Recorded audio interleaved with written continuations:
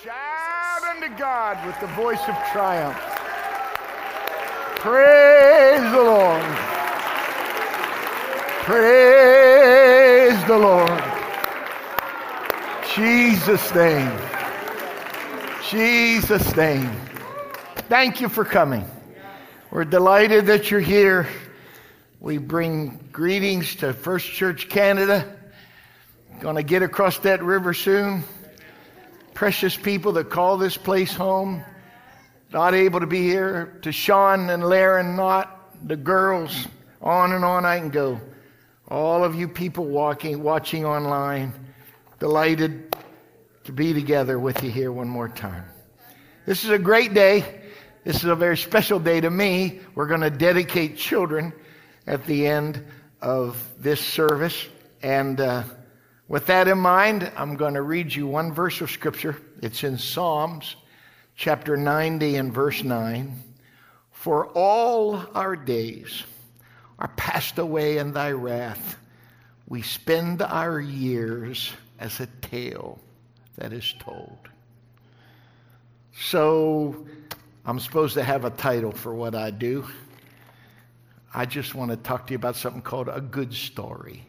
A good story. And if you have a good attitude, you can sit down.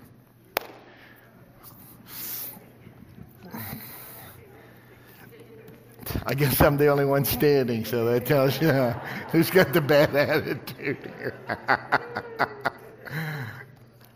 When you really think of it, our life is like a letter, like a book we're writing to anyone who cares to see it and read it. Paul in Corinthians said that you are our epistle, or you are our letter. He's talking to these people in Corinth. He said, you are the letter that's written in our hearts, known and read of all men. And so, just like a book has chapters, our lives have chapters or seasons in it. I was raised in West Virginia. I was a hillbilly kid, and my life began exploring and wading in the same creeks that I used to skate on in the winter. I see these kids go to these professional hockey rinks. We didn't have that. We had the creek, or if you're West Virginia, it's crick. That's not something in your neck. That's where you fish, in the crick. And we would skate for just miles. And it was, you never knew what you were going to see when you came around the corner and the turn. And climbing and exploring the same hills in the summer that I would hunt on in the fall. Then school and finding God when I was young. Solomon one time said in Ecclesiastes, remembering your Creator in your youth. I know you can't teach an old dog new tricks, but it gets harder to teach an old dog new tricks. It's better if you can find God when you're young. And I remember dedicating my life to an ambition and a pursuit, and all of that changed because of my father asked me to take 1 year of my life and go to basically a seminary. And I never did want to be a preacher. I never wanted to be a pastor. I wanted to do something else. But my life changed. And that was a different chapter in my life. And then my sweetheart, that I met Renee when she was 11. And my love affair with her and our travels and our family and this amazing church that has given so many memories to me. It's all illustrated. In other words, If I asked you, where were you 7 years ago, 3 months, 2 weeks, 14 days, and 7 hours ago, you would go. But we don't think in terms of time.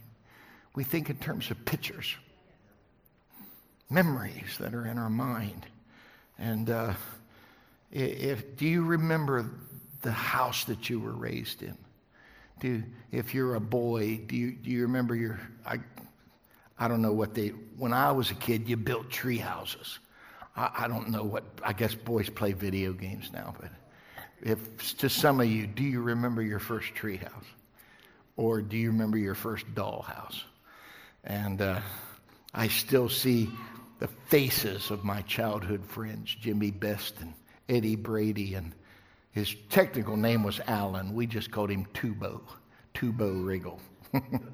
My first grade teacher, Alta Casarda, with her ever-present string of pearls around her neck and impossibly red lips. I'd never seen red lips like that. She smeared that lipstick on, man.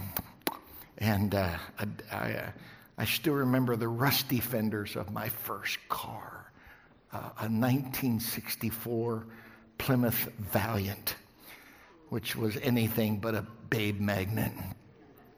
It was a terrible car. It had terminal cancer. It had hardening of the arteries. It had eczema. It was bad. If you know what Bondo is, then you understand what my car looked like. I remember poking a hole in the muffler so at least it would roar just a little bit. And it didn't even have a stick. It had 3 buttons, park, reverse, drive. It was embarrassing, but it's all I had. And I remember my first boss, Alphonse de Constantino, in a little grocery store that I worked in.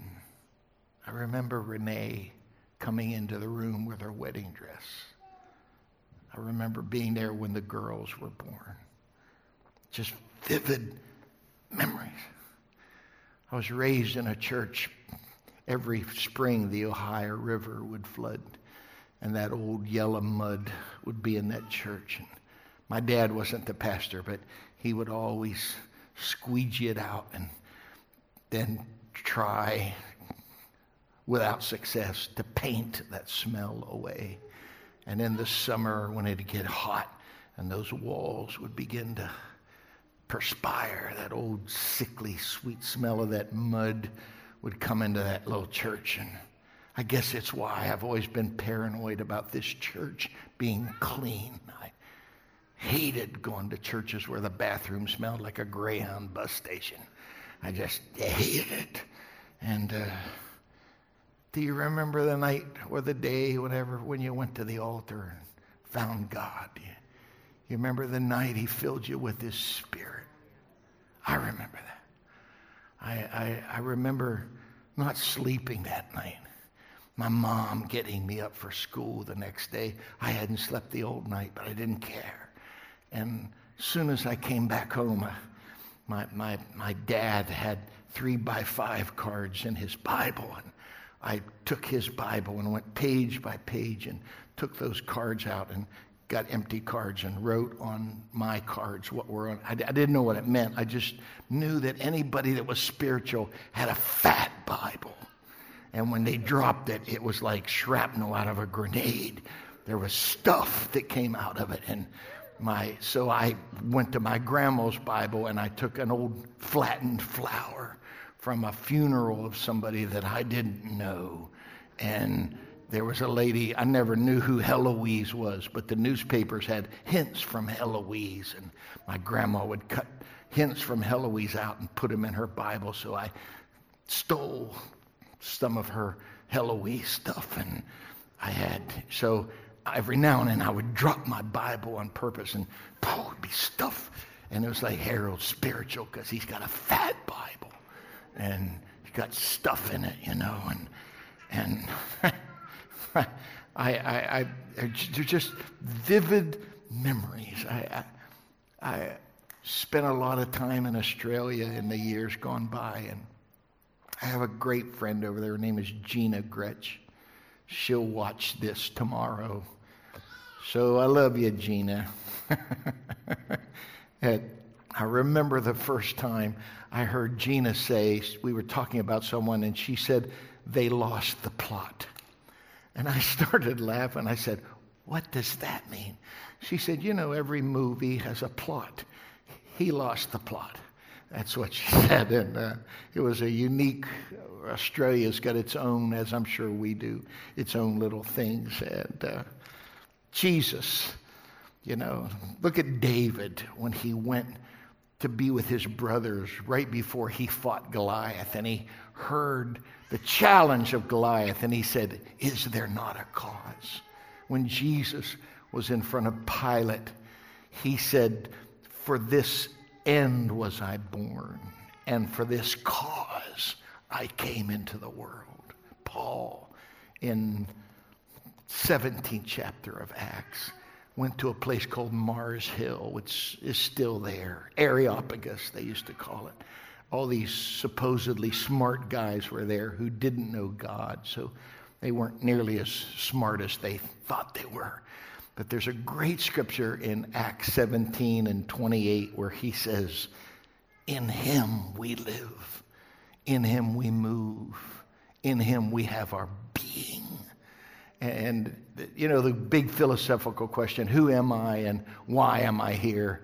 That's answered in the Bible, because in Revelation it says, all things were created by him and for his pleasure.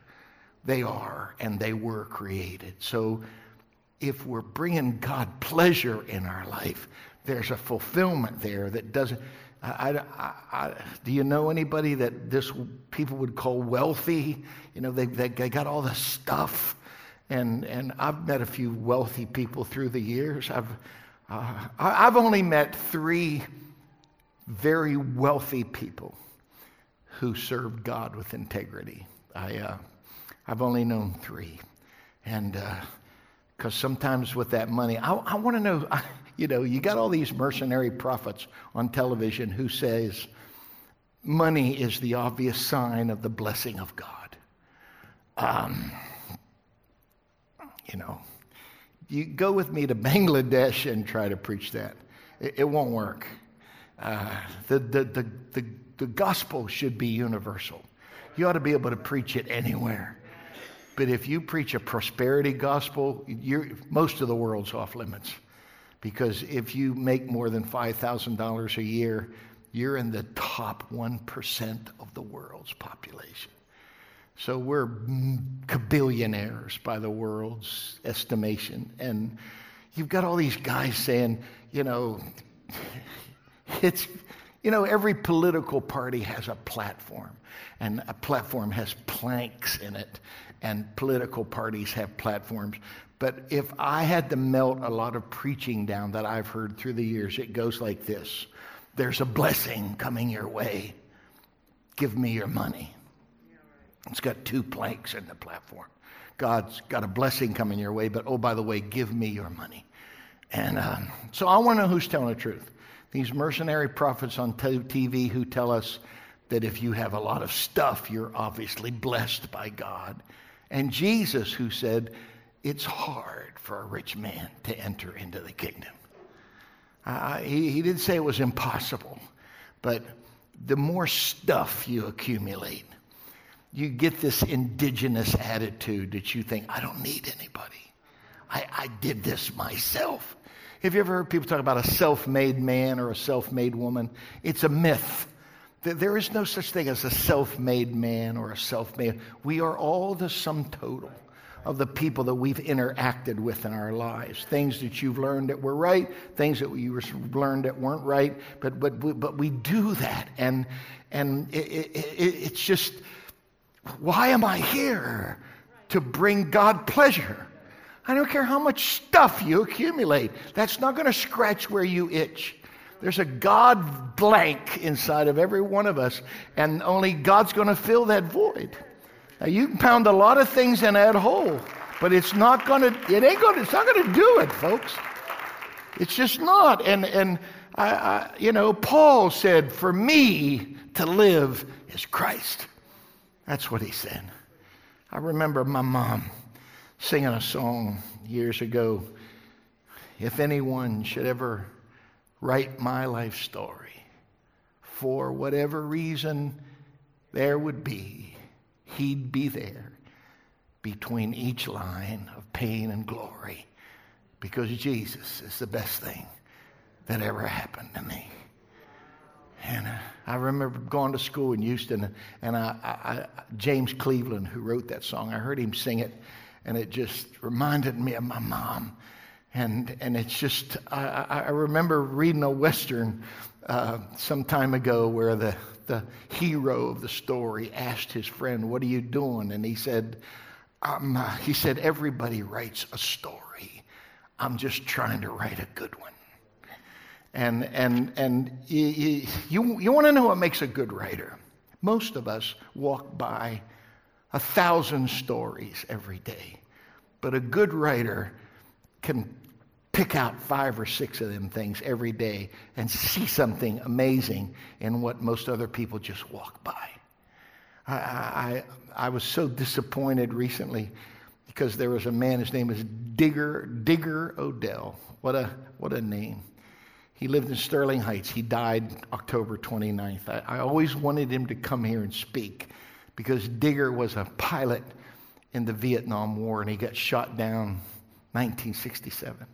And he spent almost 6 years in what was known as the Hanoi Hilton, which was anything but a Hilton. It was an abandoned hotel that was a prison, and these men suffered unexplainable torture and horror. And he was in that thing for over 5.5 years and was part of a great group of people who made a documentary simply entitled, We Came Back. And what a story. This is what Job said. Oh, that my words were written. Oh, that they were printed in a book, that they were graven with an iron pen and lead in the rock forever. What he was saying was, I wish my life's words and works could be written down, and if possible, I'd like them to be chiseled in stone. His name was Sparky. It was a nickname that was given to him by his uncle, and it stuck with him for the rest of his life. And from his earliest memories, he wanted to draw cartoons. And he said later on, he said, I know this sounds crazy, but he said, I really believe I was born to be a cartoonist. And when he was young, in the Depression in the early 30s, he worked in his father's barbershop. And while working in his dad's barbershop, he did a mail order course on how to draw. And he was pretty good at it. And he ultimately got a job teaching at an art school. And while he was there, he made friends with a guy that would change his life, because his friend's name was Charlie Brown. And he had a red-haired girlfriend who broke his heart. She soon found her way into his cartoons. Back then, the best magazine you could get into was the Saturday Evening Post. And the Saturday Evening Post picked up his strip when it went from 1 picture to 4. And it became syndicated in papers across the country, and he simply called it Peanuts. And as some of you have guessed by now, Sparky was Charles Schulz. And most known for Charlie Brown, Lucy, Linus, Peppermint Patty, the red-haired girl that broke his heart, and, of course, Snoopy. And in time, 2,500 newspapers in 75 countries carried Peanuts every day. But in 1999, Schulz got cancer. And Peanuts was retired on January the 4th, 2000. If you ever would see it, Charlie Brown answers the phone and simply says, no, he's not here. I think he's writing. But it was the last one that got my attention. It was Snoopy sitting on top of his dog box, pecking on the typewriter. And this is what it said. Dear friends, for 50 years, I have been fortunate to draw Charlie Brown and his friends. It has been the fulfillment of my childhood ambition. Unfortunately, I am no longer able to maintain my schedule to do this daily comic strip. My family does not wish for Peanuts to be continued by anyone else, so I am announcing my retirement. And then he said this, why do musicians compose symphonies? And why do poets write poems? He said they do it because life wouldn't have any meaning for them if they didn't. And he said, that's why I drew Charlie Brown. It was my life. If you ever get a chance to go to Philadelphia, you want to go by that place where they had that early Constitution Congress. See that bell with the crack in it. If you get a chance, you go to Christ Church and go behind it and go to the cemetery. You will find the grave of Benjamin Franklin. Franklin wrote his own epitaph when he was 23 years old. And this is what it says. Benjamin Franklin, he said, this is B. Franklin, printer. Like the cover of an old book, its contents torn out and stripped of its lettering and gilding. Ben Franklin lies here, food for worms. But the work shall not be lost. For it will, as he believed, appear once more in a new and more elegant edition, revised and corrected by its author. In Hebrews 12 and verse 2, it says, Jesus is the author and finisher of our faith. My daddy is 93 years old. He is going into that dark place called dementia. Probably because he had a premonition of this 2 years ago. He gave me a green spiral ring binder that he went and bought and just spent days writing down all of his earliest memories. Gave it to me as a gift. He said, I want to give this to you before the colors fade. In Revelation chapter 20 and verse 12, this is what it says. I saw the dead, small and great, stand before God, and the books were opened. And another book was opened, which is the book of life. And the dead were judged out of those things which were written in the books, according to their works. You know, there are three words in our vocabulary that wouldn't be there if there wasn't God. Omnipotent, omnipresent, omniscient. And of course, respectively, they mean he has all power, that he exists in all places, and he knows everything. It says, it's appointed unto man once to die, and then comes the judgment. My mental image of that judgment was the Lord with this amazing memory just judging me and just reaching back at will and plucking various parts of my past for me to be judged on. But that's not what it says. It says we're going to be judged, and it said there's going to be a book opened. So this is not the Lord just indiscriminately plucking memories from his amazing ability to remember. Some being wrote this down, which I'm convinced somewhere is an angel, like an old-time scribe, that is writing every thought, every word, every action that I make. And when I think of that, it's like, whew, there are parts of that book I would like to be torn out. Yeah, that's the beauty of repentance. Wow. The Bible said some people's sins go before them and some people's sins follow them. You don't want it following you. You want to get that stuff dealt with. And as crazy as this sounds, she's known as the Queen of Sheba, which is modern-day Yemen. But in Matthew 27, it says, the Queen of the South shall rise in judgment against this generation, because she journeyed to hear the wisdom of Solomon, and a greater than Solomon is here. Which tells me that when I'm in judgment, this door's going to open, and this lady's going to come in this room that I've never met this woman before. But you see, this woman traveled 800 miles, not in a Learjet, not in a limousine, but on some beast of burden, which was an arduous journey to go 800 miles on a horse or a mule or whatever it was. And all it was to get the answer to a riddle.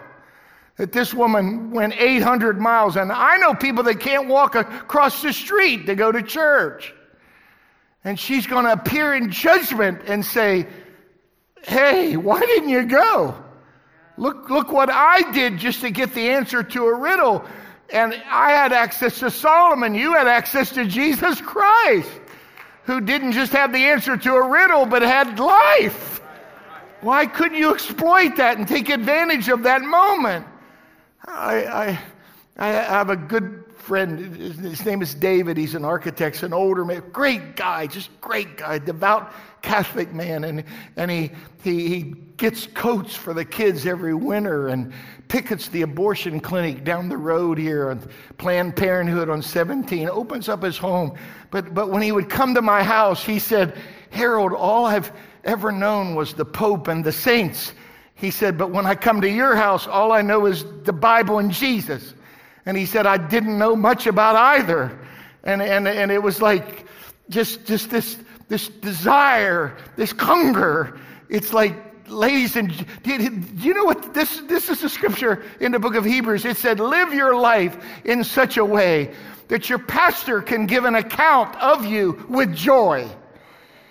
That is it possible that I'm going to play a role in your judgment? Would you make it easy on me? Would you do that so that I can look at the Lord and say, this was a faithful man.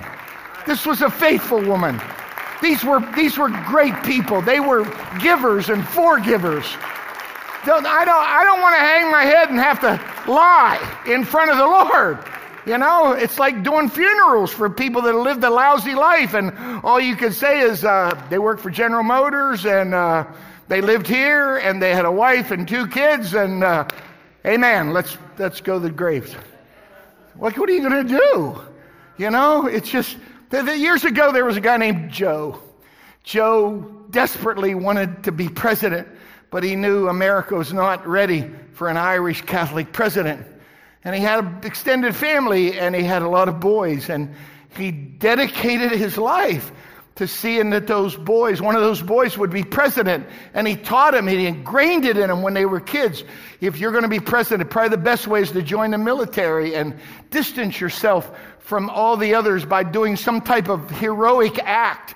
And his oldest boy, Joe Jr., took Daddy's instruction to heart, and they all were convinced Joe was going to be president. But Joe flew what was probably our earliest drone in Europe, a B-52 full of explosives, and he was supposed to bail out, but something happened, and it exploded prematurely, and there was nothing left of Joe Jr. But John became president. What you have to understand is while all this is going on, Joe finds out prohibition is going to be lifted.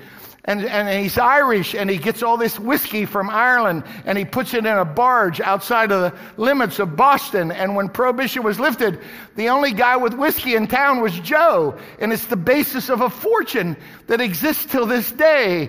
And he desperately wanted one of his boys to be president, and Joe Jr. died in Europe. John became president, but he was shot in Dealey Plaza in Dallas, and Robert would have been president, but he was shot in the Ambassador Hotel in Los Angeles, and Teddy would have been president, except for a skinny little stream in New England called Chappaquiddick, and a woman that's been forgotten named Mary Jo Kopechne. It's all. See, what Joe Kennedy didn't understand is when he died, it wasn't over. You were putting something in motion with your children and your grandchildren. The Bible said one generation shall declare his praise to another. And in Hebrew, it literally means that we can worship God in this life so loud that our unborn kids would hear it. Do you realize you can impact your grandchildren, your great-grandchildren? You read the book of Hebrews. Abraham paid tithes to a priest named Melchizedek.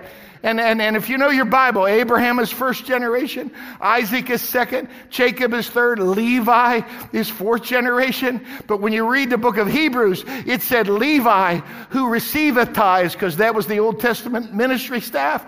Levi, who receiveth tithes, paid tithes while he was in the loins of his great-grandfather when Melchizedek met him, which meant when Levi got ready to do his tithing for the first time, it's as if the Lord said, I appreciate you doing that again. And him saying, no, this is the first time I ever filled out a white envelope and put it in the dish. And he said, no, you paid tithes 3 generations ago. Your great-grandfather gave something, and the Bible said Levi was affected by his great-grandfather's giving. Wow.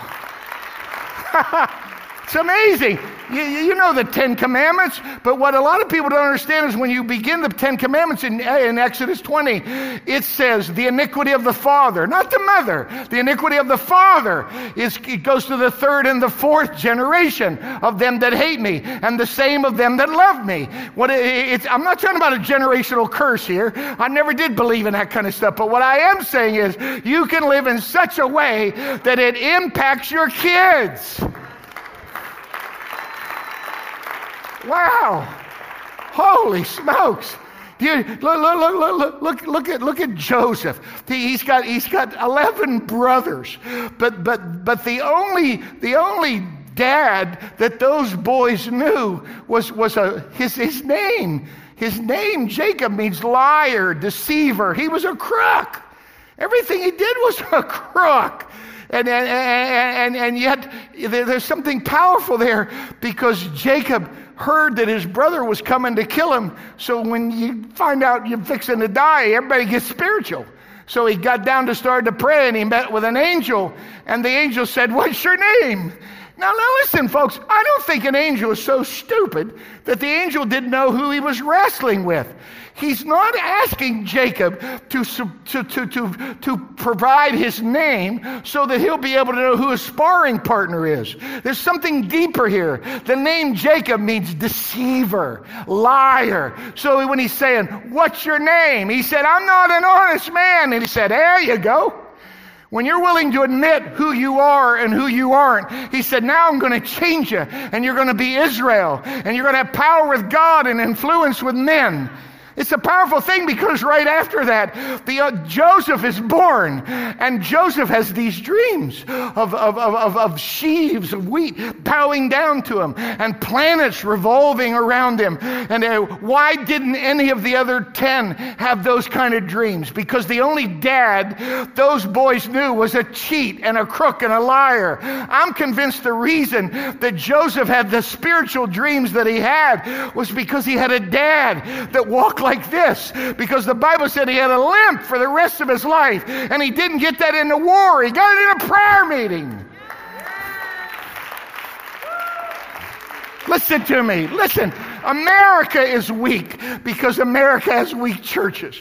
Churches are weak because they have weak families. Families are weak because they have weak or non-existent dads. If we can fix the dad dilemma, we can fix the family, we can fix the church, we might even be able to fix the old US of A. It's dedication today, but I'm reaching for the daddies.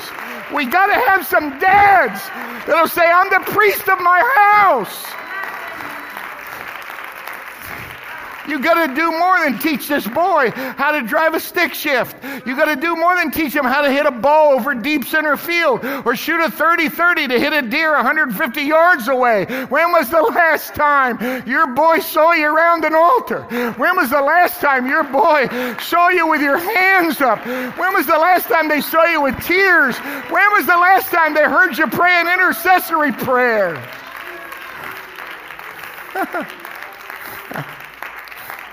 I don't know what the difference between Alzheimer's and dementia is, but whatever it is, my dad's got one of them. And my mother had a stroke 3 weeks ago. And Renee took mother to the hospital, and I stayed with my dad. And a dozen times in an hour, he said, where's your mother? And I said, she went to the hospital, Daddy. Oh, okay. 5 minutes later, where's your mom at? She's at the hospital, Daddy. 5 minutes later, why don't you just go home? Your mom will be back soon. And I said, nah, Daddy, Mom ain't coming home tonight. She's at the hospital. Why? She's got something wrong with her heart, Daddy. Oh. It was like a broken record. I fed him something, tucked him in bed, cut some apples for him to eat. I left his bedroom door open. I wish I would have taped it. Then I heard my dad begin to pray. Oh, God, you gave me this girl years ago. I'm asking you, Lord, to give her back to me. I can't live without her, Lord. Take me before you take her. And for an hour, I heard my dad pray an intercessory prayer. It was like he was 30. It's like God plugged him in. There was not one repetitious phrase. It was just like for an hour, this stuff just flowed out of him. And I'll tell you why. Because that wasn't an isolated incident from 3 weeks ago. It's been the way he's lived to be able to pray and intercede. And what he's doing right now, he's never lived that way, but a life of prayer he's done for over, 70 years or more. And it's like that needle just dropped back into that groove, and all of a sudden there he was in the presence of God again. And I'm going, that's my legacy. I've never seen my dad curse. I've never seen my dad drunk. I've never seen him strike my mom. All I've ever known was a dad that prayed, a dad that served God. I'm begging you today to leave that kind of legacy with your children. Let's stand. Let's thank the Lord together.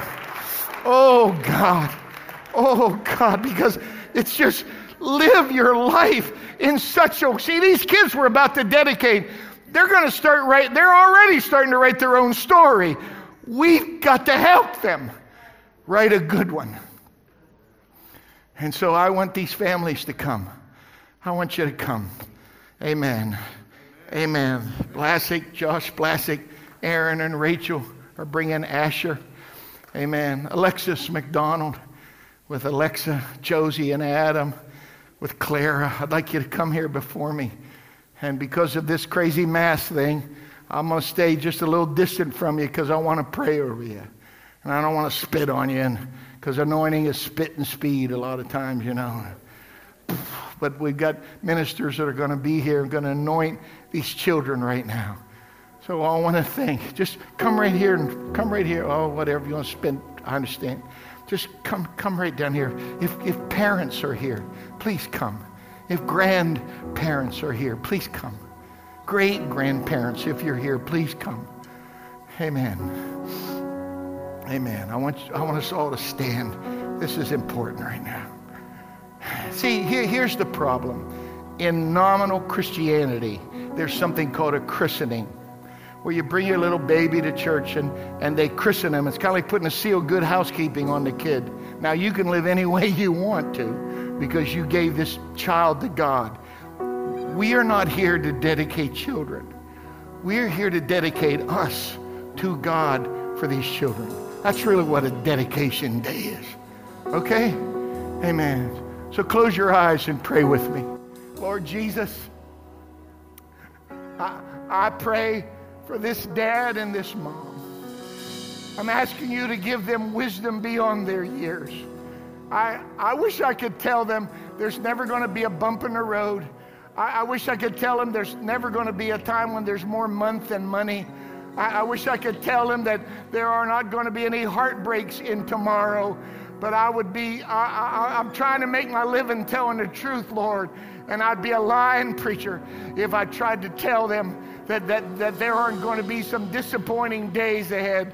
But I'm reaching for the dads right now, Lord. And I'm asking you, God, to give us godly daddies. I'm asking you, Lord, to help these men understand the gravity of what's really going on here right now.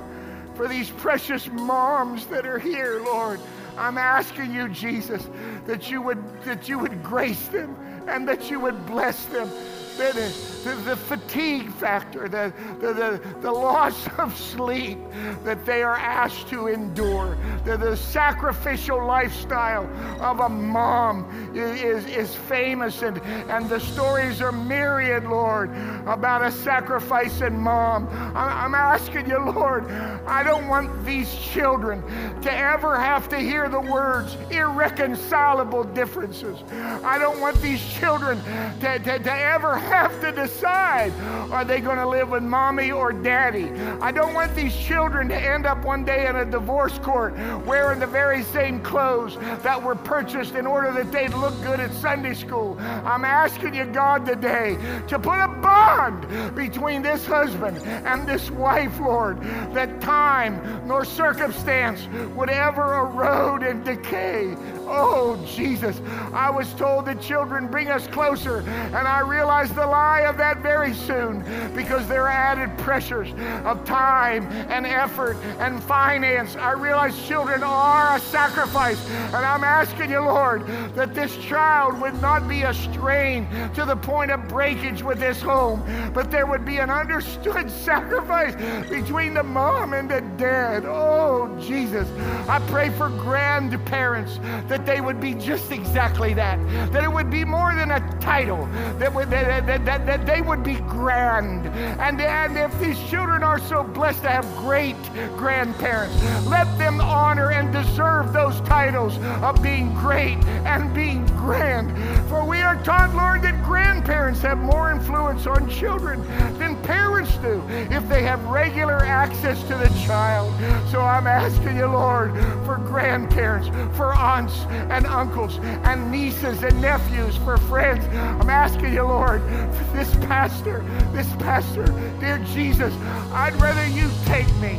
I'd rather die than you see something in my future, Lord, that would cause any one of these children to ever doubt you and have to ask the horrible question, whatever happened to Pastor Huffman? Why isn't he married to Sister Huffman anymore? Whatever happened to Ashley's daddy? I don't want them to ever have to ask that question. As church, Lord, we are dedicating ourselves to you for these children right now. I want these children to be raised in a church of faith. I want them to be raised in a church of power.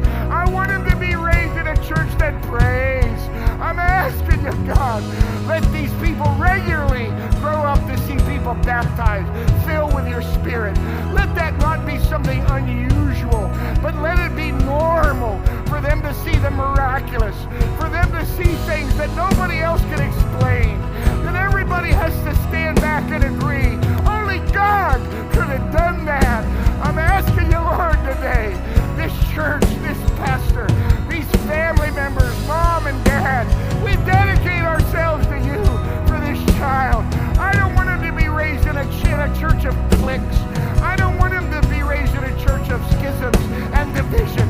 All I want them to know is a church that's willing to find forgiveness, a church that's willing to work together, a church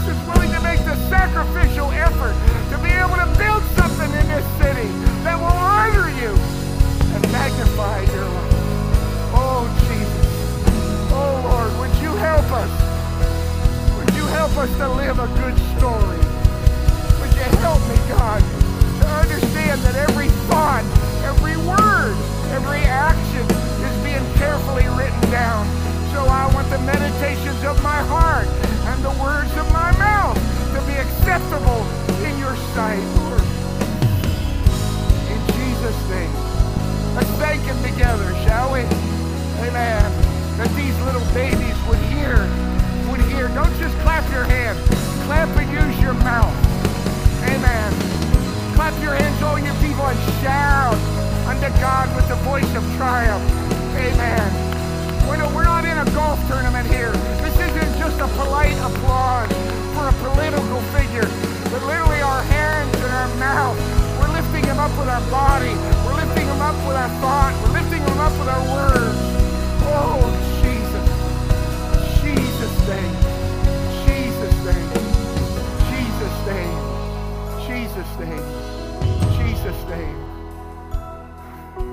I remember filling out a credit card statement one time, and they asked me, "What does your wife do?" And I said, "Oh, she's mom. She takes care of the children." And the woman said, "Oh, she's a non-working mother." And I said, "Lady, that's an oxymoron. There is no such thing as a non-working mother. They're all working hard.